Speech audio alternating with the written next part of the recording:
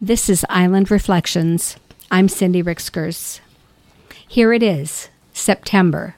I've been looking forward to this month all summer long, when cooler nights and milder days provide relief from the heat of August, when a slower pace with fewer tourists offers more time to think, to relax, to recuperate from a busy season.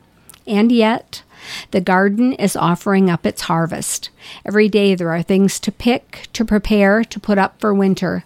I've had to defrost and clean 2 freezers to prepare for this winter's storage. My counter is lined with jars and containers ready to be filled. Last night I was up past midnight processing chili base from my tomatoes, hot peppers, and various greens. That's been pretty much the norm these last few weeks. The raspberry bushes need to be cut back. Peonies need to be mounded with straw. The potato plants are yellowing. It will soon be time to dig the potatoes. The blackberries are ripening. How can I ignore them? They won't wait until my schedule opens up. So every day, bucket in hand, I wander the paths and fields and wood's edge around my house to gather what has ripened. I wander the paths.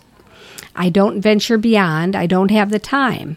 Sometimes, though, the thought of the berries down Camp 3 Trail or Greens Lake Road dropping to the ground when they could be going in my freezer disturbs my sleep at night, and I wake up thinking I have to find more time. A day off, maybe?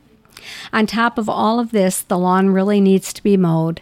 The house could really use a good once-over while it's still nice enough to open windows. I'm halfway through tearing up the laundry room floor, which will then have to be replaced.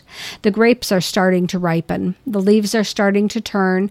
Before long, they'll be falling. Here it is, September, that tired time of year.